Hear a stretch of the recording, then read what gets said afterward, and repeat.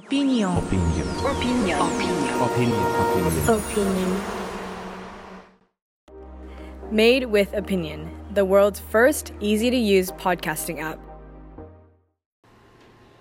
Seeing a photo of myself from my tween years used to make me cringe. When I saw a photo from that stage of my life, I would inwardly groan over my crooked teeth, extremely pale skin, and my way too skinny frame. There was always something to be unhappy about when it came to the way I looked. When I look back on journal entries written from this time in my life, about 5th through 9th grade, my heart breaks for my little teen self. I truly felt bereft of hope that I would ever be considered pretty, that any boy would want to date me. I felt that although I had plenty of friends, I would never be truly happy with myself until someone came along and validated my appearance. Now, at age 36, it seems rather pathetic to admit it, but I can still feel those feelings as readily as if they were yesterday at times. And just the other day, I was out with some girlfriends who happened to be super stylish and drop-dead gorgeous, and the conversation turned to boob jobs and tummy tucks and all sorts of things people wanted to fix about themselves. It occurred to me that even as adults, we ladies seem to struggle with what the world thinks of us, and we remain continually bombarded by messages that tell us that we're not good enough, pretty enough, or whatever enough. Well, I, for one, am over it. We don't have to live that way, my friend. There will be thoughts that come and go, sure, but I firmly believe that we can love ourselves well just as we are. If you're willing to put in the work, I'm 100% sure you can love yourself so well, the rest of the world will be jealous, and no boob job required. So let's start at the very beginning. Let's go back to where it all began, when you first started believing that maybe you aren't enough just as you are. When you first started feeling self-conscious, when you had your first thoughts of longing to be someone else. Your first assignment, should you choose to accept it, is to make a grid full of photos from a time in your life when you felt not so great about yourself for whatever reason. This could pertain to your looks, but it doesn't have to. Just gather 6 to 9 photos from a time or times in your life when you found it difficult to love yourself. You can do this in your Instagram drafts, or you can do it with printed photos, or however else you feel most comfortable. This is just for you, so you don't actually have to share it in your feed unless you want to. And next, I want you to caption those photos. Write what you would have been thinking or feeling about yourself if you would have actually posted that photo to Instagram on the day it was taken. And then I want you to spend some time journaling about how this activity has made you feel. If you're willing to be brutally honest with yourself, you can easily see how your struggle to love yourself negatively affects you, your loved ones, and your life in general. But how would growing in self-love actually benefit you? In order to make a firm commitment to the work of loving yourself, and it will require work because nothing good comes cheap, you'll need to learn just what's in it for you and everyone else in your life. So I want you to take some time to do a cost-benefit analysis of your self-love journey.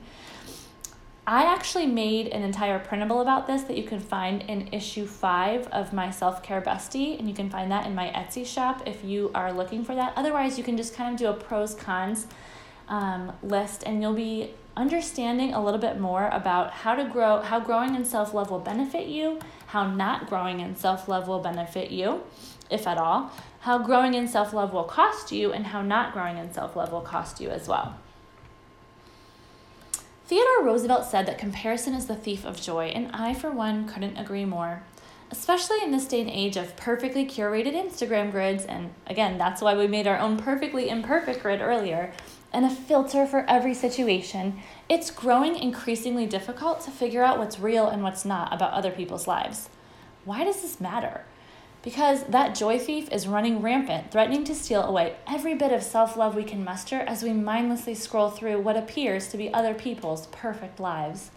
It's time for a reality check, my dear, and I want you to take some time to keep track of people that you often compare yourself to and in what situations.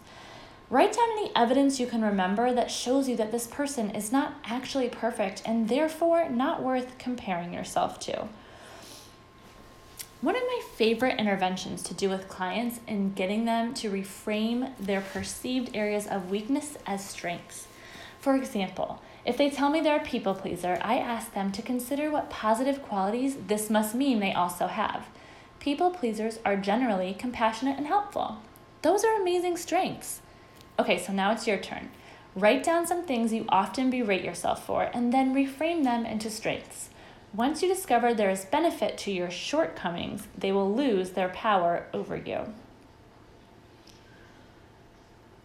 All right, if you need extra help with this, I do have some more worksheets for you in the issue 5 of my Self-Care Bestie as well.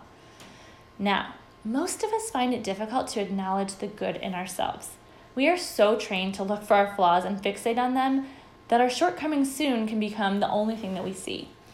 Whether your struggle is to love your body, your personality, or both, we must commit to shifting our focus to our best qualities. You might be thinking, easier said than done, and you're right. That's why we're going to start with compliments other people give us. Instead of brushing them off in disbelief, we're going to start keeping a record of them and even add to them. Take some time this week to record the compliments that you receive and put in some additional evidence that the statements are true as well. You can journal about this, or again, if you wanted to look at the issue 5 of my Self-Care Bestie, this worksheet is included in that. All right, so chances are you're a great friend to your besties. You likely provide loving support and encouragement to them as needed, cheer them up when they're feeling down, and are generally kind to them. But why then do so many of us struggle to treat ourselves the very same way? Sometimes in order to think differently, we must do differently. This is actually a major tenet of cognitive behavioral therapy. There's an activity that I want you to do where I want you to start getting some insight into how you can treat yourself with love even if you don't feel like it. Because the truth is you probably won't feel like it until you start to actually do it. If you don't believe me, that's okay. Just simply agree to try this as an experiment and you will be amazed at the difference that it makes in your life. So think about what you do when your best friend feels sad, or the nice things that you often do for your best friend, or ways that you support them. Think of words that you use to encourage your best friend, and maybe when they're feeling insecure, what do you do? Write these down and then do them for yourself when you're feeling the same way. All right, now that you have some tangible ways to respond to yourself compassionately, it's also important to note that we often encourage our friends to engage in self-care. We listen empathetically when our loved ones complain about feeling overworked or overwhelmed. We may even offer to take something off their plate so they can get a break. Of all the ways to treat yourself as you would a close friend, encourage yourself to practice regular self-care. It's very important. If you're saying yes to things because you feel like you have to, or if you're thinking, who else will do this if I don't? Please set a healthy boundary for the sake of protecting your you time. Many of my clients wait until they're completely burnt out and on the verge of breakdown before they're finally willing to listen to their bodies and slow down. I think most of them are waiting for someone to give them permission to make time for themselves. I think they're waiting for someone to validate that voice inside of them that's crying out for a nap or a girl's day or a quiet hour to read. Please don't let yourself get to that point because you feel too guilty to take care of yourself. If you're waiting for a professional to give you permission, this is it. Go love yourself, my friend. All right, we're just about finishing up with this episode, and I want to end with just a couple of closing thoughts. I wish that I could tell you upon your listening to this podcast that you will no longer have self-love struggles ever again. The truth is, you can and will grow in self-love if you, A, are willing to acknowledge it's an ongoing, lifelong process, and B, can accept that at certain times it will be easier to love yourself than others. I can think of no better way to end this episode than to tell you a few things that are true about you. You are beautiful. You are unique. You are a gift to this world. You are lovable. You are a treasure. I want you to choose one of those statements above and write it down and put your name in it.